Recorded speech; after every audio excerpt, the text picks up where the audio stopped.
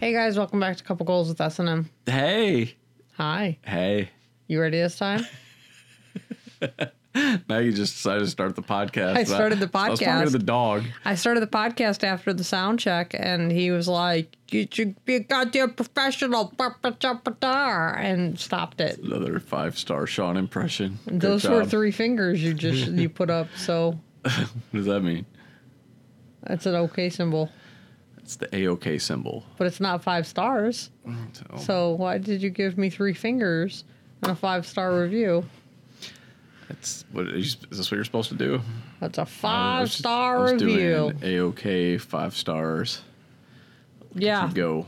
So, yeah, I after sound check we start recording, and when I did, Sean was like, "Be a goddamn professional. That's not how we do it." That's what he does. Jesus Christ. He's like, "Derp-a-dops." That's my Sean You impression. need to work on your impressions. No, I don't. Yeah. Nope, Do nailed your it. Yoda impression. I'm Yoda. That's not even your Yoda impression. That's my Yoda It's the same impression. level of accuracy, but that is not your Yoda impression. I'm Yoda. I'm Yoda. You can't even go Yoda. I am. Fiddle-dee-dee. I'm not very good at impressions of Yoda. So yeah, that's that. So I watched Rawhead reviews this week. Oh yeah, you did. That's the thing you did. Mark, Mark. who is doing the bulk of the work behind the scenes, the editing and all that good stuff. We launched that with our review of Terminator Dark Fate. Yeah. It's on the YouTubes. Go give it a subscribe. That would be fantastic. I would greatly appreciate it. Smash that like button. And our next review is for Dr. Sleep. Mark is a huge Kubrick nut. He has studied Stanley Kubrick, so his opinion, his thoughts on Dr. Sleep are interesting. Forthcoming, if depending on when he actually puts that video Yeah, on. it might be up by the time this is up. It might not be, but it'll be up soon if not. And then our next movie will be The Lighthouse, which Maggie's going to go see with me. It is the second movie from director Robert Eggers, who did the movie The Witch, which was a good horror movie about Black Phillip the goat. Mm-hmm. Very cute goat with some ulterior motives, like goats have. You know how goats get up to shit. Yeah. And it wasn't just to eat your food, like you might suspect. But we're going to go see that instead of Ford versus Ferrari, which looks like a movie that doesn't interest either of us, me or Mark, because we're not into race car movies about multimillionaires building faster cars because somebody said something mean. That's what they conveyed in the trailer. Go fast. Like the Ferrari guy was like, Fords are crap. And Ford was like, well, fuck you. We'll build a fast car. And then the whole movie is about them trying to make a faster Ford. And I couldn't be less interested in a movie like that. So I don't care. I just don't know how you make that interesting. I feel like, in every cut they're just like, not fast enough. Almost there, but not quite. Oh, he wrecked. He wrecked this car. Sad. Did you try going faster? Yeah. Well, maybe this time we just try getting their car to go slower. Like, let's take off. That's the whole movie. Let's just get some paint and change their speedometer so they think they're going slower. And then the new Charlie's Angels reboot comes out, which obviously is not.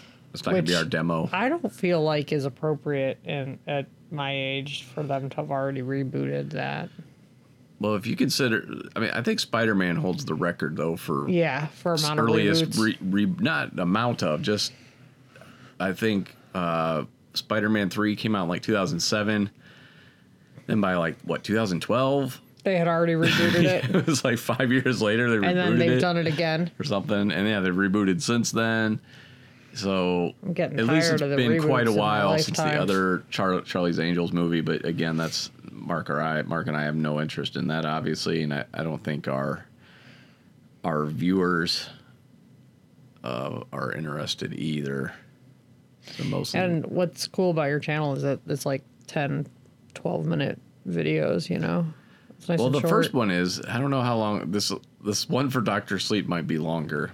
his first edit was down to 30 minutes, but he was cutting it down from there. So we shall see. You guys just have a lot to say. Yeah. Lots to say. Coming back to it, that was a fun one because we didn't know each other's reaction to the movie. We didn't see the movie at the same time. You didn't go together. And we purposely, he wanted to withhold it and have... Like, he's not coming to see Lighthouse with us, is he? Yeah, he'll be there. Oh, he is coming with us? Yeah. Oh. Him and Lauren will be... We're meeting up with them. Oh. That's only playing at Valley View. I'm excited for that one, though. It's not only playing at Valley View. We can go to Cedar Lee. Anyway. Well, Valley View, I'm part of their movie rewards program. I had 2 free tickets. Why not? True. Truth. Oh, Sam is rubbing up on the mics. Come on, dogs. Lay your ass. All right, you gotta lay down. But yeah, so, Rawhead Reviews. If you're interested in movie reviews, we're gonna be getting better and better. Yeah, so it's different than our stuff because it's not like the behind the scenes of old movies and stuff. It's more like Sean and Mark sharing thoughts. And it's really edited down, and he does a lot of behind the scenes stuff with the editing that I really like. Yeah, he does a lot of editing to it. Lots of editing with trailer footage and take a look at their logos. See what you think. Maggie designed our logo. I love our logo. We've already had people asking for T-shirts of it, which is cool. Yeah, because they already have an audience.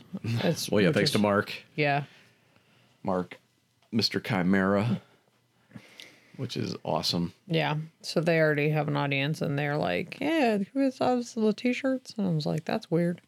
But yeah, it's a lot of fun. Our biggest inspiration for both of us, we both cited Siskel and Ebert as what we wanted to do. Meaning, 2 guys, short, snappy reviews of things.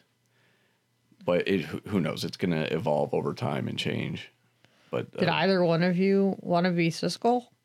I don't know. I don't think anybody volunteered. We did talk about doing costumes for next October. And you're both going to be Ebert because nobody wants to be That would Siskel. be really funny, though. That's a great idea. That's like a spoiler now. If we both show up as like Siskel or Ebert, like I thought you were going to be Ebert. We're both sitting there with like ball caps on. Nobody wants to be Siskel. Yeah. Don't hate on Siskel. I like Ebert better, but don't be mean to Siskel. Good old Gene Siskel. Yeah, nobody really liked him, though. But yeah, we got a lot of costume ideas for next October. I don't want to share them here, though. Well, I mean, now... Well, yeah, Siskel and Ebert's just a possibility, but we have both being Ebert would be hilarious. Right. Oh, my God. You could be the fucking heckling Muppets. Waldorf and Statler. Yeah. That'd be fucking hilarious. Nobody would notice, though, if we just showed up in tuxedos. Let the people get it. You just look like you guys. Maybe we could like green screen in a balcony or something. Right. You're already fucking a bunch of whiny bitches, so no one would notice. I'm just kidding. Wow. That's me. I'm more of the fucking heckling Muppet vibe. That's more my shtick. All right. Well, thanks for promoting our show. We appreciate it. That's more my vibe, truly. I'd play both characters in that scenario. We love Waldorf and Statler, though. He sent me those we literally have very similar tastes, so we were sending each other stuff during the conceptualization phase, and like we sent Siskel and Ebert, Waldorf and Statler. Oh, really? Oh yeah. Oh, of course we're fans of Waldorf and Statler. Well, that's more we're Gen Xers, man. He won't admit it. He calls himself a Zennial, but I told him a Zennial is just a term, which is ridiculous because he's older than me. So calm down. But Zennial is a term for millennials who do not identify as millennials, yeah. or they do not want to be called millennials. They call themselves Zennials. He's yeah. But he's only 6 months younger than me, so it doesn't make any sense. But yeah, that's a battle that will go on. Sam, I don't know what you're doing, but I don't like it, and I need you to stop. He just wants your attention. So anyway, what do you have for us this week? Oh, you want me to go first? You always go first. I Ladies do always first. go first. All right. We talked about this last week. It was our couple goal tip of the week. No, was it? Oh, I just opened our grocery list instead of my docs. I have hot dogs and hot dog buns. Because I opened the grocery list. I already forgot that you opened a grocery list. I'm like, oh, I know a little bit about this and why hot dog buns exist. I read this in a Childcraft book. I have some expertise here. No. You're like, hot dogs, lips, and assholes. I know all about this. I've taught in. I do know how hot dog buns. Did I ever tell you how hot dog buns came to be, according to the Childcraft books? No. Do you want to know? Kind of. So, like, hot dog vendors would give people like these little white gloves, and then people would forget to give them back.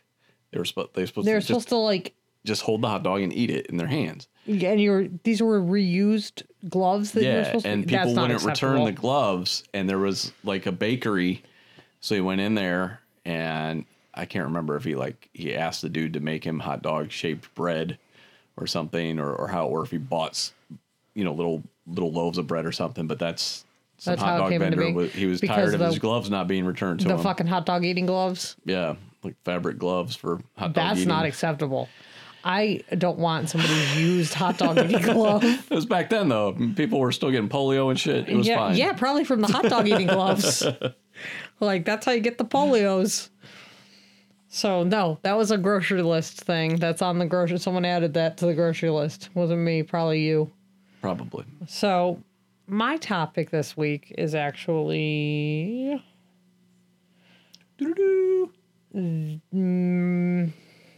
Yeah? I have a hard time with the name, which makes the topic a little hard because it's Manute Bowl. You said an M sound. It's Mirin. Dikembe Mutombo. No, when I start trying to say the name, why you gotta talk over me? Oh, I'm using my phone and I'm getting notifications. Mirin Karimi Nasiri. Okay. What are the initials for that? Can you just use the initials from now on? Oh, I'm just gonna use his last name, Nasiri. Okay. So his story. Well, the beginning Are you of saying history? Or you're saying his story? His story. Oh, okay. I thought you were being pompous. Is hard to trace. So even Nasiri has claimed different origins to the beginning of his story throughout time. But what we know to be true is for almost 18 years, he sat with his belongings at his side in a terminal at the Paris airport. For 18 years? For 18 years. And his story inspired the Tom Hanks movie, The Terminal. Oh, I was thinking of Forrest Gump, but okay. Like the bench? He's like sitting on that bench talking about chocolates? No. So, he was born in Iran in 1943, and he traveled to the United Kingdom in 1973 to study at the University of Bradford. As a student, he participated in protests against Shah Reza Pahlavi, and he was the last king of Iran, or last Shah of Iran. Iran? Iran. It's the same place.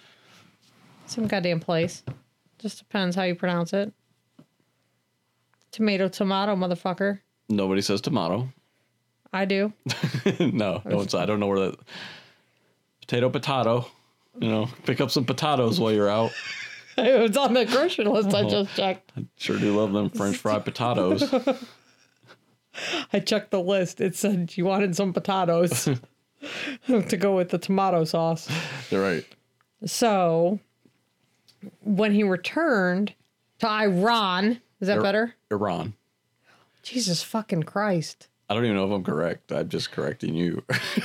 Like that might be wrong too. I thought it was Iran. 77. It's Iraq and Iran. You don't say Iraq. You say Iraq, right? Solid as a rock. Yeah. So anyway, in 77, Nasiri said that he was imprisoned and exiled for anti-government activities. So he requested political asylum from Iran. Okay. After being denied by capitals across Europe for 4 years, the United Nations High Commissioner for Refugees in Belgium finally gave him official refugee status in 1981.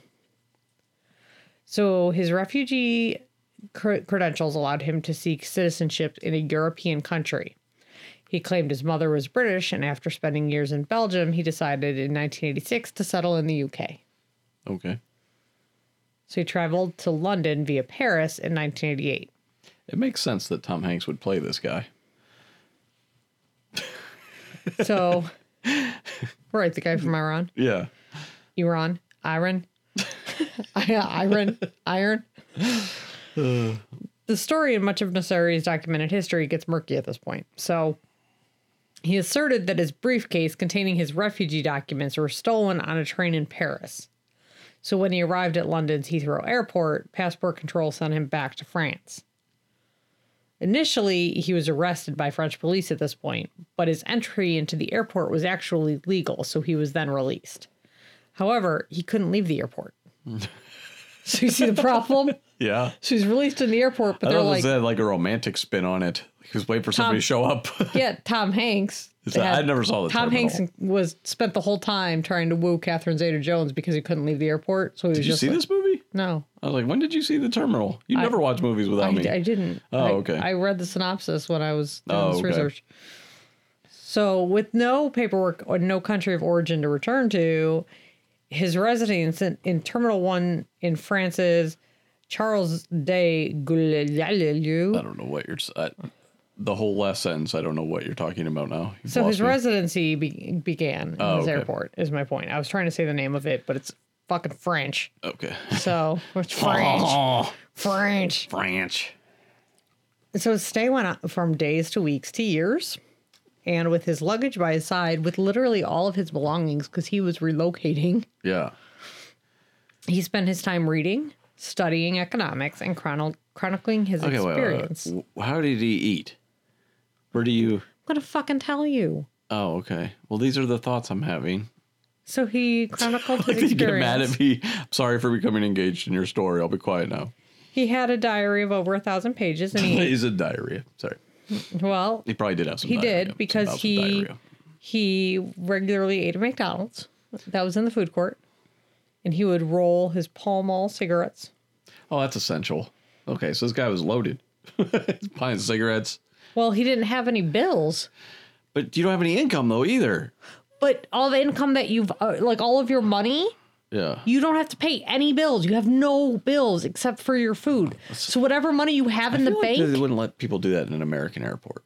Right. They wouldn't let you just You can't take just up live there. residency in an airport. But like all the money that you have in the bank, you never have to pay another bill out of. Because you don't have cell phones or anything. I could get by for probably about Right. 2 months. If I'm lucky. So he ate McDonald's, and the airport employees got used to him being there. They started to see him as a staple, and they would just bring him newspapers and food. So he started to be fed by the employees. So he kept himself well groomed. He washed in the men's restroom, and he would send his clothes off to the dry cleaners that were also in the airport. Because that's how airports are, you know? Sure. So his case was noticed because people started to take notice of this guy who'd been living there for like years Yeah, I would think so. by a French human rights lawyer.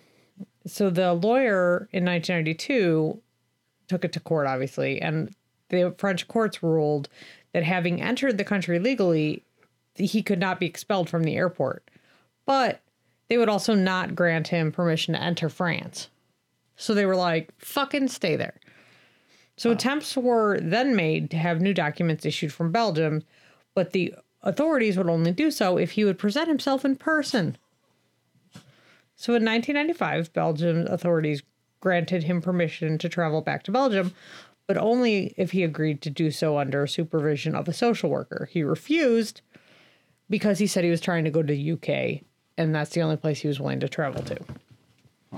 So in 1999, the Belgian government agreed to send him his paper through the mail, and the French authorities gave him a residency permit.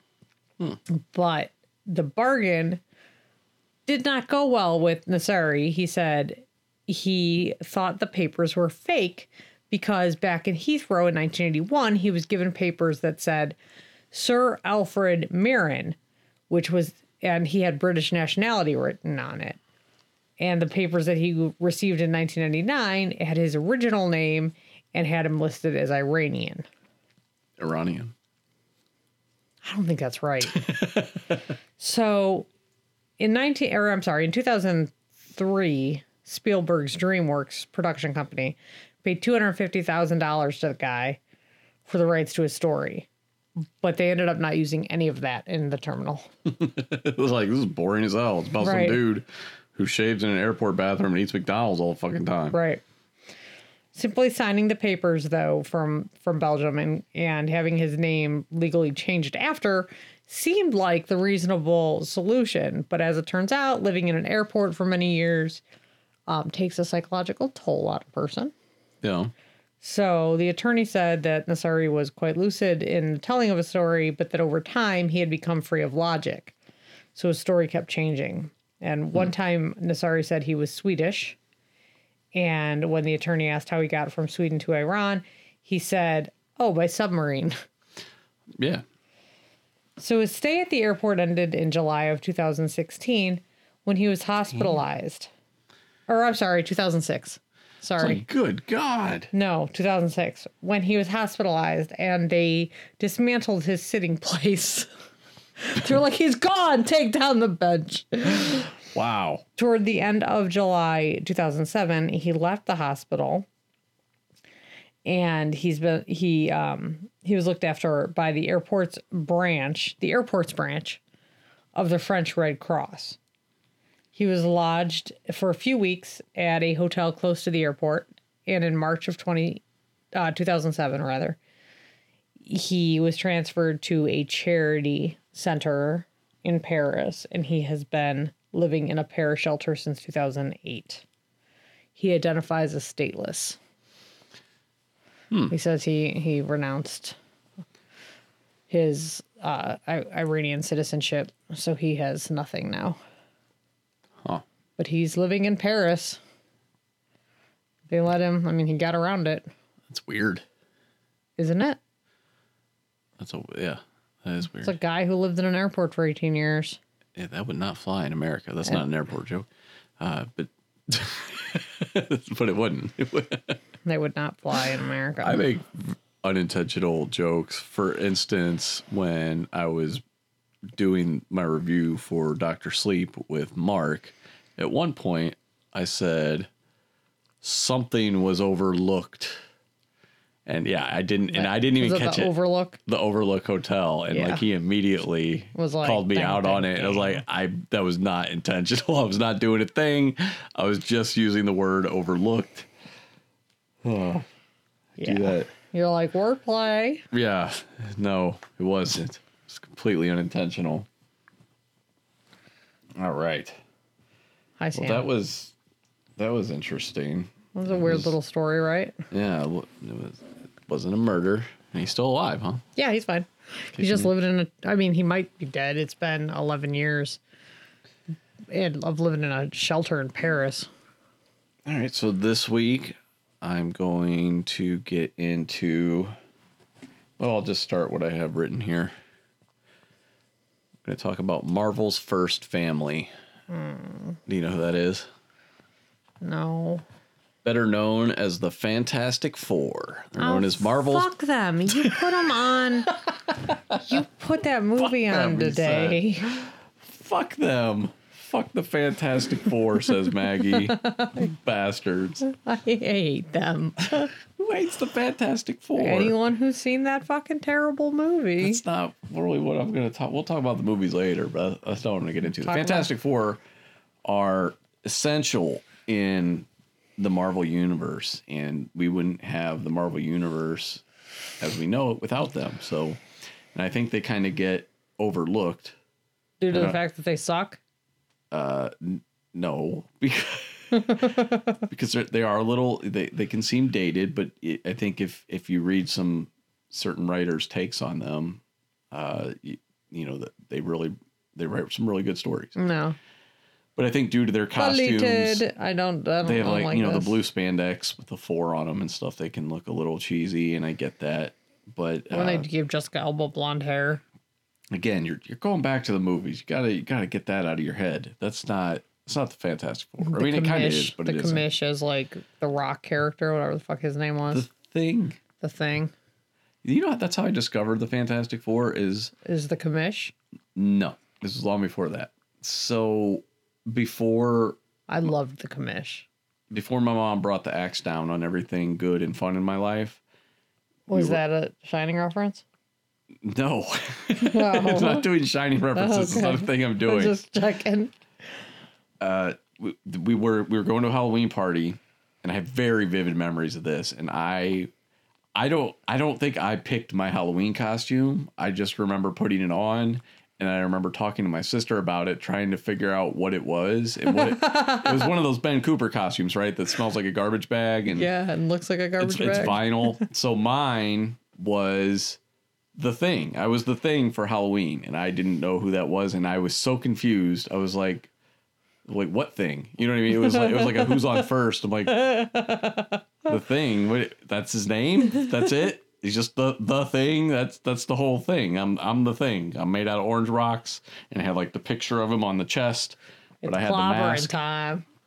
And I didn't know, and that's my first memory of the Fantastic Four. That's my first exposure that I remember, is wearing a Halloween costume that I'm pretty sure I did not pick out, and trying to figure out what the hell I was for Halloween. Someone has dressed me up. I'm the Thing, I guess. What I am. Can I get a different name? Could be like Spider Thing or something. I was because I knew superheroes. I knew the mainstream ones. You didn't know you were part of the first family. No, I did not. I was just some orange rock dude called the Thing. I stand by my original fuck them, because kids didn't even want to be them. It was just me. I didn't have that exposure at that age, and it did not come with any kind of backstory like Benjamin Grimm, best friend to Reed Richards. It didn't have any of that. Which wouldn't have mattered anyway, because nobody fucking cares. It would have helped me a lot, man. I would have been like, oh, he's Ben Grimm. He got turned into the Thing, and they didn't know what else to call him, and they're not creative people, so they called him the Thing. No, I would have been like, you. You wouldn't have been like, oh, I'm Ben Grimm. You didn't know who Ben Grimm was. But no, if I'd have had that story that he used to be human, I didn't know anything about what I was. I don't even think I knew that he was a Marvel Universe character. I knew, like I said, I knew the Hulk, I knew Spider-Man, Captain America, Batman, just your basic characters. It didn't say always getting shit on by Johnny Storm. Right. I was just like, I'm an orange rock guy. I'm the Thing. Constantly getting shit on. And I probably came up with my own backstory. But yeah, I didn't understand what his powers were. It's just orange rocks. He's living orange rocks. Like, just what I always wanted to be. All right. So anyway. Yes, the Fantastic Four were created in 1961. They debuted in November of that year. They were created by Jack Kirby and Stan Lee. This was their first collaboration. Again, this is why this is very important. They should have tried harder. And pretty much the beginning of the Marvel Universe, although later on they would rope in some characters that Jack Kirby had created with some other folks like Captain America and Namor. But Fantastic Four was really the beginning of the Marvel Universe as we know it. So their style of collaboration would go on to become known as the Marvel Method. Have you heard this term in comics, the Marvel Method? Do I look like I would have heard that term in comics? Yes. Yeah. What? Yes. Oh, then let me clarify. No. Oh, okay. All right. So the Marvel Method was very simply, it was just where the writer would come up with a story synopsis, and then the artist would draw the artwork for the entire story based on that synopsis, give the writer the artwork, who would then pencil in all the captions and dialogue. That's the Marvel Method. No, you're giving me big eyes. Is there confusion? No. Is there concern?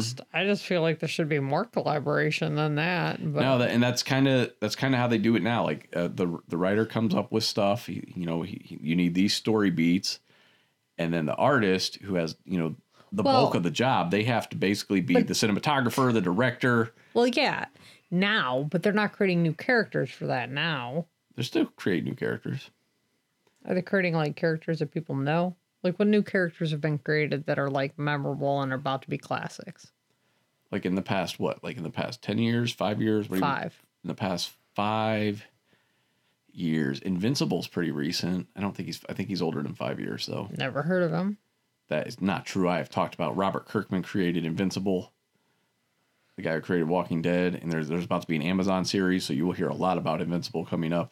All right. Well, it was a choice to tune you out. People do create new stuff all the time, and I'm old and out of touch, so I don't have my finger on that pulse, unfortunately. I stick to my classics that I know. I guess I wanted to know what was created new with the Marvel Method. Okay, The Goon is fairly recent. with the Marvel method because I thought no, that no, was no. He's a I writer thought that and was Eric no, Powell I didn't say creating it that's by how- himself. No, I'm not saying the Marvel method is how comics are, new characters are created. I'm just saying that's Marvel for years. That's how they have people do the stories. Like you have a writer. If you have a writer and an artist, then the writer comes up with everything, but he doesn't like write every single thing out like a book. I thought you said that's how they created them. Yeah, I said their style of collaboration was known as the Marvel method. I thought that's how they were created, and I was like, that's not. I feel like they need to do more to flesh out a character than that. So the Marvel method became standard at the publisher within a year. Okay. All right, so the Fantastic Four. The four individuals traditionally associated with the Fantastic Four. They gain their superpowers after exposure to cosmic rays during a scientific mission to outer space. I know. I'm telling listener. Listener knows. Not every listener Everybody knows about the Fantastic Four. Well, I can't just go over their origin. Not everybody's seen that terrible movie. Everybody has. Did you know the Fantastic Four origin before that movie? Yes. Before the 2005 movie? Yes. I don't believe you. I did. You did not. I sure did. No, you did not. I had read that comic book from 1961. You read that? I have it. Do you? Uh-huh. Okay, well, we're about to sell that shit and end this podcast I- right now. Sorry, guys. We're about to sell the first issue of Fantastic Four. I do. I had it We'll CGC never talk graded. to you again. I had it CGC graded. It's a fucking 9.6. I gotta go. All right, so their names, Mr. Fantastic, Reed Richards, Fuck. who is a scientific genius. He's the leader of the group. He can stretch his body You could tell by his name. He's the leader. into incredible lengths and shapes. You have the Invisible Girl, later known as the Invisible Woman. Damn straight. That is Susan Storm. Try to take away her power by calling her the girl. It was 1961. Calm down. And they were young. 1961. Back when sanitary pads had belts attached to them. Jesus Christ. Men were like, this works, right? This is good. You like this? There are a bunch of snaps, and you have to wear a fucking belt. Like, this is fine? This is fine for you? There's a really funny Saturday Night Live sketch about that. Anyway, she eventually married Reed Richards. She can render herself invisible and project powerful invisible force fields. Then you have Yeah, I know. I saw the the movie. Human Torch. whose Johnny name is Storm. Johnny Storm. His sister is Sue. Sue's younger brother. Yeah.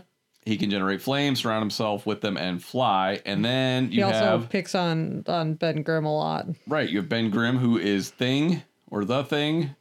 I was probably confused about that. Yeah. Like, so which is Dude, he? we should do Thing 1 and Thing 2, but we'll both just be orange rock monsters.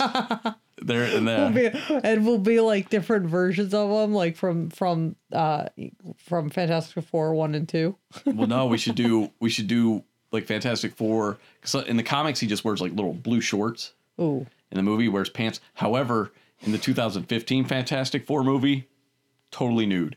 Ooh. So we could do a nude Thing. So yeah, I one thought of that us was will a wear really pants. strange choice. One of us will be in pants and one of us will be nude. Yeah. Just be nude. Thing 1 and Thing 2. I'm like, I like that. That's funny. All right. All right. And Ben Grimm, he is the grumpy but benevolent friend. He is a former college football star, and he was Reed's college roommate, and he was also a good pilot. He possesses tremendous superhuman strength, durability, and endurance due to his stone makeup, Played by the commish. played by Michael Chiklis in the 2005 and 2007 movies. Commish. All right, so since 1961, the Fantastic Four have been portrayed as a somewhat dysfunctional yet loving family. Breaking convention with other comic book archetypes of the time, they would squabble and hold grudges, both deep and petty, and eschewed? Yeah, eschewed, that's right. They say eschewed? Eschewed? I don't know, I've gone French. Gone French. Eschewed. Meanwhile, Eschewed. I'm like potato. Potato. And eschewed anonymity or secret identities in favor of celebrity status. The team is also well known for its recurring encounters with characters such as the villainous Monarch Doctor Doom, one of the greatest villains in comics who has never been done justice in a goddamn movie. You said Monarch, all I could think. I am the Monarch. I was like, Dr. Girlfriend? Yeah. I was like, who? The Monarch. Who's here? Also battling the planet-devouring Galactus, which I can't wait to see Galactus in the Marvel Universe. I Just feel like show that's up going to and be the eat next... planets and feel like, oh. Like, you thought Thanos was bad. This guy eats planets. He sends a Silver Surfer. Silver Surfer shows up, looks around, is like, okay. He's the Herald of Galactus, but he feels deep anguish about his role. But he becomes the Herald because when Galactus shows up, and I just learned this from John recently. I didn't know this. Sounds really dumb, just so we're on the same page. He saves his whole planet by becoming Galactus's Herald. That's why he does it. To save his planet. But so instead, he sends billions of other planets to their deaths because Galactus is hungry. But he's silver and he rides a surfboard? Yes. Okay. That's it. Just checking. Yeah, that's what happens when you create characters in the 60s and the Beach Boys are around. Silver Surfer, dude. Hank They're like, everybody's going silver surfing. Yes. All right, cool. Also, the Kree Empire's ruthless and tyrannical enforcer, Ronan the Accuser, whom we've met in the Guardians of the Galaxy movie. Yeah, my favorite character, who's I don't remember at all.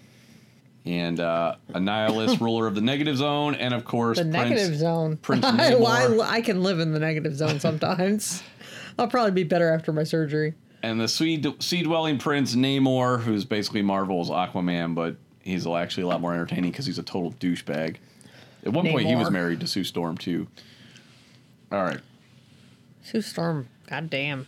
All right, so legend has it that in 1961, longtime magazine and comic book publisher Martin Goodman was playing golf with either Jack Leibovitz or Erwin Donenfeld of rival company DC Comics, then known as National Periodical Publications, and that the top executive bragged about DC's success with the new superhero team Justice League of America.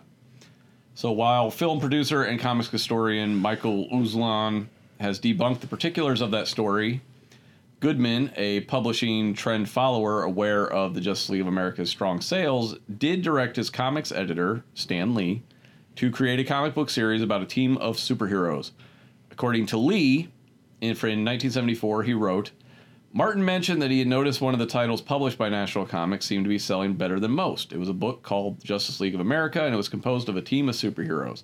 If the Justice League is selling, why don't we put out a comic book that features a team of superheroes? Oh, because that's dumb. So, because that's dumb? Yeah. So Lee... The Avengers would never sell. Right. So Lee, who had served as editor-in-chief and art director of Marvel Comics and its predecessor companies Timely Comics and Atlas Comics for 2 decades, found that the medium had become creatively restricted. Determined to carve a real career for myself in the nowhere world of comic books, Stan Lee quote, which continues, for just this once, I would do the type of story I myself would enjoy reading, and the characters would be the kind of characters I could personally relate to. They'd be flesh and blood, they'd have their faults and foibles, they'd be fallible and feisty, and most important of all, inside their colorful costume booties, they'd still have feet of clay. And they're... Oh, booties like shoes. Yeah. I was like, is he talking about their butt? No. All right. Lee said that he created that synopsis of the Fantastic Four story that he then gave to penciler Jack Kirby. Jack Kirby recalled events somewhat differently. In a 1990 interview, Kirby was challenged with Lee's version of the events, and Kirby responded saying, I would say that's an outright lie. Oh. Yeah. Although the interviewer, Gary Groth, notes that this statement needs to be viewed with caution. Kirby claims he came up with the idea for the Fantastic Four in Marvel's offices and that Lee had merely added the dialogue after the story had been penciled. Kirby also sought to establish more credibly and on numerous occasions that the visual elements of the strip were his conceptions. He regularly pointed to a team he had created for rival publisher DC Comics in the 1950s when he worked over there. The team was called the Challengers of the Unknown. Kirby says, quote, that's so popular. That's my favorite comic book. If you notice the uniforms, they're the same. I always give them a skin-tight uniform with a belt. The Challengers and the Fantastic Four have a minimum of decoration. And of course, the Thing's skin is a kind of decoration, breaking up the monotony of the blue uniform. The chest insignia of a 4 within a circle, however, was designed by Lee. The characters wear no uniforms in the first 2 issues of Fantastic Four. All right. So given the conflicting statements, outside commentators have found it hard to identify with precise detail who created the Fantastic Four. Yeah, that's how it works. And then I had some other stuff here. But I feel like that's how it always goes with these old-ass yes. characters. Yes. They're always like, no, I definitely did it all by myself. Right. And like, this guy walked in and was just like, give it a belt. And then it's like, that's all he did. He just said, give it a belt. And then I did everything else all by myself. So, comics historian R.C. Harvey believes that the Fantastic Four was a furtherance of the work Kirby had been doing previously, and so more likely Kirby's creations than Lee's. But Harvey notes that the Marvel method of collaboration allowed each man to claim credit, and that Lee's dialogue added to the direction the team took. Wells... From what I've heard, Wells. though, like, Stan Lee kind of was a... He dicked over some people. He was not... He dicked over artists a lot. I mean, he's dead, so you're supposed to be like, he was just the best because he's dead. Well, everybody loves Stan Lee, and nobody will ever take that away from him. But yeah, a comic book artist got dicked over by Stan Lee. I'm pretty sure that's a fact. There's a lot of artists, Steve Ditko, the co-creator of Spider-Man and stuff, that left Marvel. And you don't hear a lot of fond stories of Stan Lee when he was younger. Yeah. People right. seem to like old Stan Lee, though. Oh, yeah. So Earl Wells argues that it was Lee's contributions which set the framework within which Kirby worked, and this made Lee more responsible. However, comics historian Mark Evanier, studio assistant to Jack Kirby in the 1970s, says that the considered opinion of Lee and Kirby's contemporaries was that the Fantastic Four was created by Stan and Jack. No further division of credit seemed appropriate. And I feel like that's fair. Yeah. It's Stan Lee, Jack Kirby, and it does kind of... Stan Lee did seem like he wanted to take a lot of credit for stuff, but... credit? Like, do you actually get anything other than credit? Yeah, nowadays, no. And back then, like, Marvel owned it, so it didn't matter. But then who cares? Well, the reason it mattered back then, and this, I'm going off my script here, but from what I understand it, so he was the editor, right? He could also collect a salary as a writer. Oh. So he got more money. That's kind of why he was trying to... Yeah. And I think writers... Though I think writers and artists deserve the same amount of credit, I also... And as someone who does write, I feel like artists deserve a lot more. I feel like their work is a lot harder. And again, the writer is like the guy who writes the screenplay for the movie. And then the artist is like the director, the cinematographer, right, the cameraman. You know what I mean? He has so many other things that whereas the screenwriter is just like, oh yeah, and everybody says this, and then they'll have this fight here. And then a lot of writers, some writers will script out a fight. Other writers will be like, big fight scene. And then... Right. And then it's up to somebody else to figure out the fight scene. Right.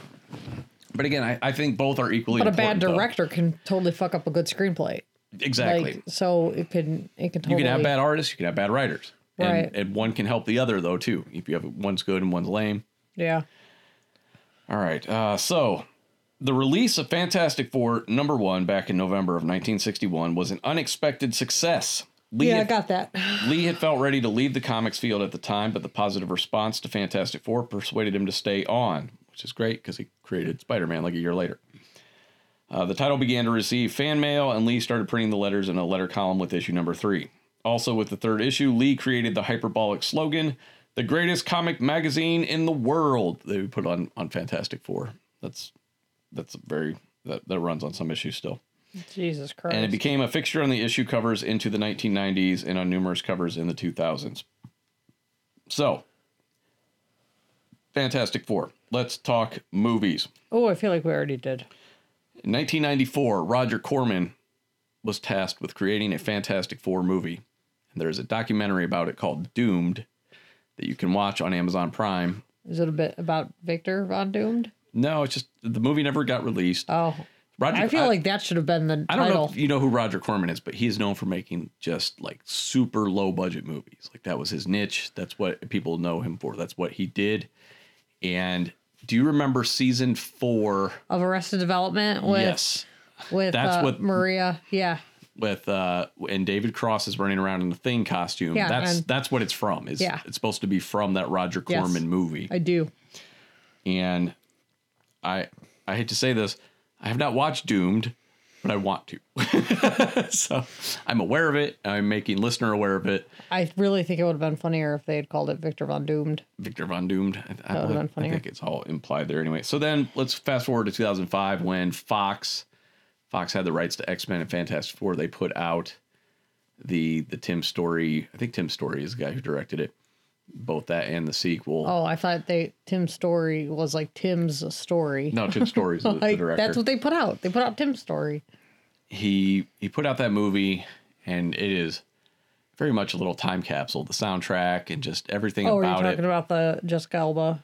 Yeah, Jessica Alba, Chris Evans was the Human Torch. Maria Menounos is the nurse. There's some saving graces in that movie, and you might argue with me, but I think Chris Evans and Michael Chiklis are great.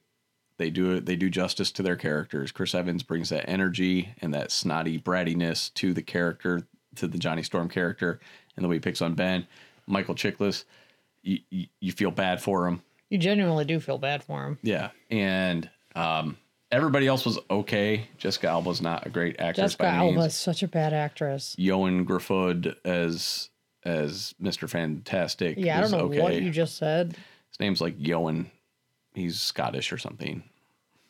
Yeah, or Welsh. I don't know. I don't know what that means. Welsh. I don't know what you're saying, but he's guy fine. who plays Mr. Fantastic is just boring. Right. He's not written to be anything, and he is supposed to be a nerd. But so, and again, this was 3 years before Iron Man. And then Jessica Alba throws her Burberry coat on the ground on the sidewalk. Like, she just sheds it. It's like a really nice trench coat, and it's like, no, you wouldn't throw a $600 to $800 coat on the sidewalk outside a store because you're afraid of press coverage or whatever. That's Maggie's biggest gripe with the movie. I think comic book fanboys have other issues with the movie, and that it's very generic. And this was post Spider-Man. I mean, they had Spider-Man 1 and 2 were both out by then. They had some pretty decent roadmaps, but they went really cheesy with it. And at the same time, they didn't deviate from the characters were actually fairly spot on, but the overall story was very generic. So Chris Evans played... And Doom was the worst. Dr. Doom, and again, they've never gotten him correct, but man, that's when you don't have a good villain, that really hurts your movie. Yeah, he wasn't good. Yeah, fucking terrible. But so Chris Evans played Johnny Storm, right? Yes. And then he played Lucas Lee. Yes. And then he played Captain America. Yes. Has he played any other comic book characters? Or just those three? Those are the only ones I can think of off the top of my head. Side note, the 2015 Fantastic Four reboot, Michael B. Jordan played Johnny Storm, and then he went on to play Killmonger in Black Panther. So we'll see what his third one is, because that's what happens apparently. If you play Johnny Storm, you must play 3. He was kind of in a superhero movie. It was called Chronicle. He was in that, I believe, which is kind of like it's almost like a retelling of that Akira movie, the anime I used to watch. Yeah. Anyway, back to the movie. So yeah, the 2005 and 2007 Fantastic Four movies were not great, although I don't know, they're not the worst movies I've ever seen. I mean, I'm trying to be nice, but I barely remember the second one. But no, yeah, they're not good. They're disappointing, and they're a product of their time. Somebody asked me, because I'm very excited now. Disney owns Fantastic Four again. All the cinematic rights are back, and so eventually there's going to be a Fantastic Four in the MCU. And John said to me, "Well, how are you can't make a good Fantastic Four movie?" And I said, "Bullshit! There have been 2 really good ones already. They're called The Incredibles and The Incredibles 2.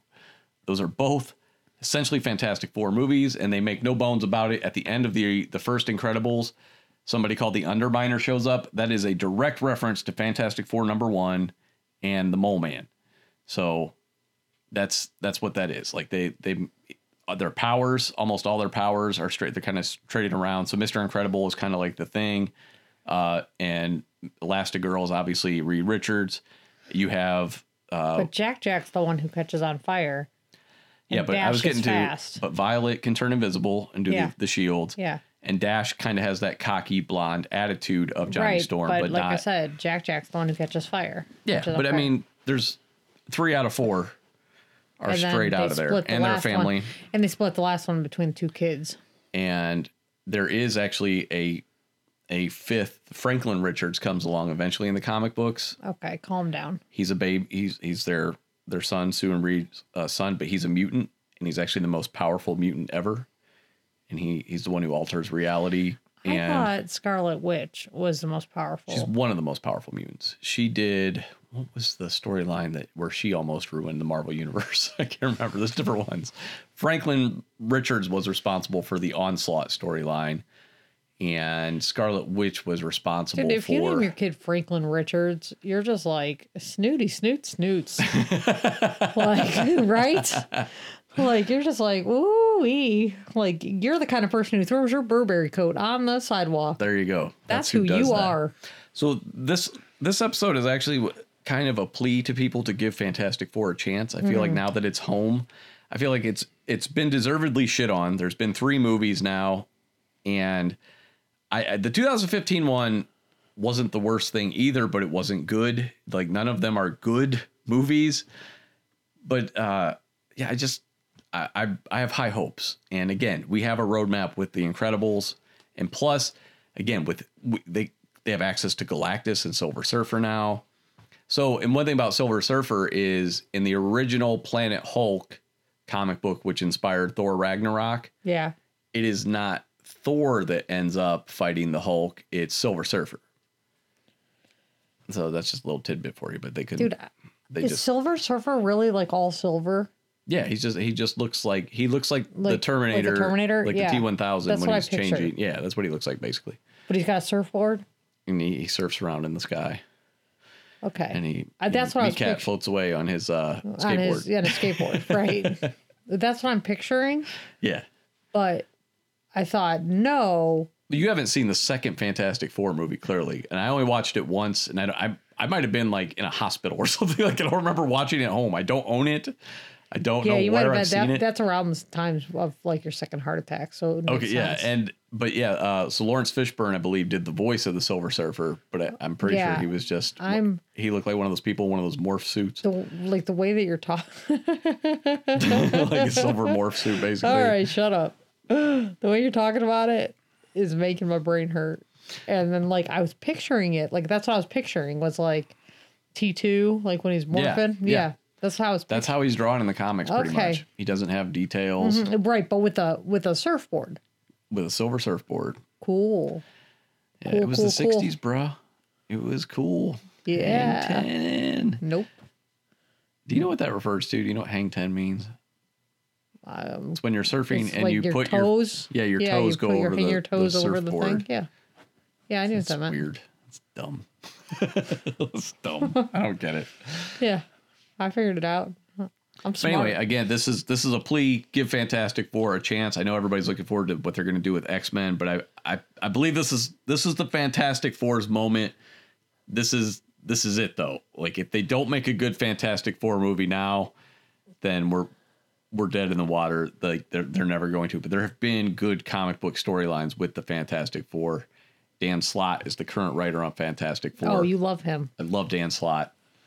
And there was a run by Warren Ellis on Ultimate Fantastic Four that I liked. That apparently that is not a popular opinion, but I really enjoyed his run on the Ultimate Fantastic Four. Yeah, that's such an unpopular opinion. I know. People are always telling me. People love Warren Ellis, but they just did not like his take on the Fantastic Four. People stop me on the street and they're like, I heard your husband likes Warren Ellis. Well, no, it's an unpopular opinion, so nobody knows about it.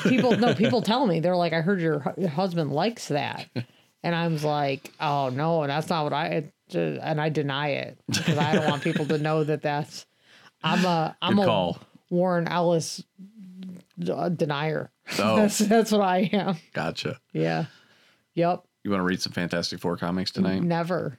You can read them aloud to me. Never have I ever read them aloud. It'll be sexy. It's gonna be foreplay. It's like it's a couple goals bedtime rituals. Yeah. Oh my God. When I'm recovering from surgery, are you going to like hold me hostage and read to me? Oh, that sounds great. That's good. That's my worst nightmare. I'll recreate Misery. Yeah, that's what I'm picturing. Like it's like Misery style. Except instead of breaking your foot, I'll break your shoulder. That'd be amazing. Now backstory, just so you guys understand. I have a shoulder that's like, there's something wrong with it. I should probably see a physical therapist. I know because my doctor said you should see a physical therapist. That's how I know. Yeah. And instead, I'm just always asking Sean if he'll like chicken bone my shoulder and just break it. Chicken wing. I can't chicken bone. That's where I shove chicken bone down your throat and I poke at your shoulder. That ship has flown away. Like, I don't know any of my metaphors. Anyway, so I I just always want ask him me to break her I just arm, want him to and break it. Like, and I'm I just won't. like, I was like, if you could just snap my arm. I was like, I will pay somebody on Craigslist to do it if you won't do it. Jesus Christ. So, yeah, if you could just break my She arm. doesn't understand that will make things worse. That's a bad thing. There's and I believe your pressure. problem is more tendon related. I don't think Yeah. it's bone related. I think it's tendon related too. Yeah, so that is truthfully. not going to help at all, other than Because- distract you from the tendon pain and introduce a whole new level of pain. Yeah, but maybe in there somehow. I guess my tendons will probably get tighter if I have a broken bone, and then like it gets set in place, and then I really can't move it. Yeah, My tendon will just be like, what? it's not. It's just not a good idea overall. Yeah, probably. Yeah. Yeah. Whatever. So yeah, couple goals update. Next week will definitely be here. The week after is questionable. Yeah, we don't know if we're going to have something the week before Thanksgiving. The week before Thanksgiving is questionable. I have surgery that Thursday, and we normally record on the weekends. So we'll see how I'm feeling and if I'm able to record or not. So But there might be new Rawhead reviews. yeah, there will be Rawhead reviews. So Maybe. And Sean, We haven't figured out our schedule for that yet because the editing process takes time. yeah, And so we're figuring all that out still, but we do want to get more and more content up is our goal, and then hopefully flesh out an actual delivery schedule. once they have some content like a catalog, Yeah. they can figure out a schedule. But We're yeah, hoping to go at least twice a week is the ultimate goal, to have at least two videos a week, at least. Oh, other news. November 12th, Disney Plus, Mandalorian, and you can that's watch Tuesday. Yeah. And on Disney Plus, $7 a month. We are not paid for this, by the way. I'm just really excited. You can watch Fantastic Four cartoons, including the 90s series. And then I believe they did one in the 2000s when the movies came out. And those are both better than the movies. So you can check those out if you're interested in some Fantastic Four stuff and you don't want to read comics. Get Disney Plus. There's going to be a shit ton of content on there, including Fantastic Four cartoons. Yeah, but yeah, so that's everything for a couple goals news. I think other places to find us, the internets. Yeah. But yeah, so we'll be back next week. We will be maybe around right before Thanksgiving. Yeah. Or after. Yeah, we don't know. I have surgery on the 21st. And Yeah. then it's a... Thanksgiving's the 28th.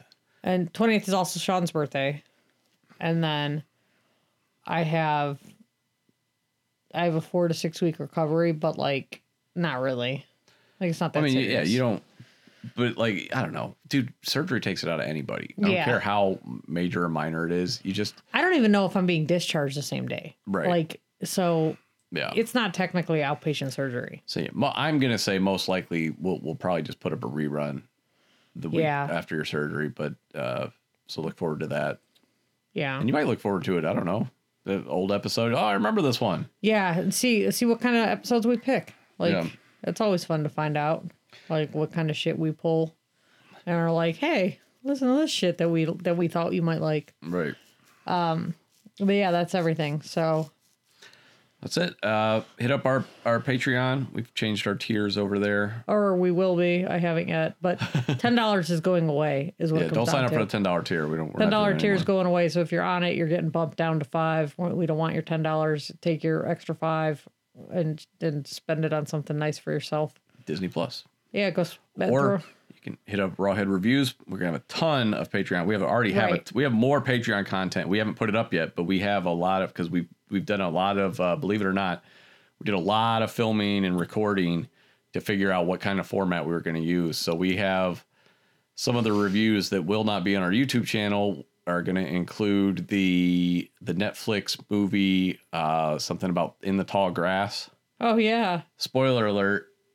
Boo. The villain of that movie is Grass. Like, that's literally the villain. So that was very disappointing. I thought it was just a clever title. It is not. So I was very disappointed in that movie. Anyway, so we discussed that. Metallica's Load album is another one that'll be on there. So yeah, like and right now they have an early patron deal going where it's like $3. Yeah, basically So- that'll eventually become $5. But if you sign up for the $3 tier now, you'll get all the $5 content for only $3 a month. But again, we haven't officially launched our Patreon. It is available. We actually have some patrons, even though we haven't. They have like more patrons than we do. Right. But that's all We thanks used to to have Mark. more, but things happen. But yeah, we'd like to thank all our patrons. Yeah.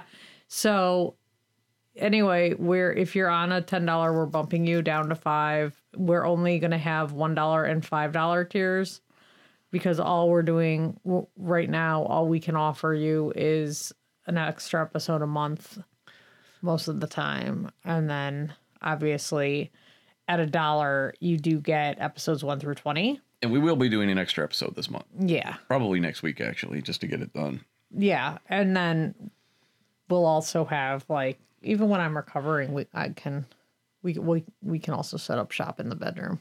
Yeah.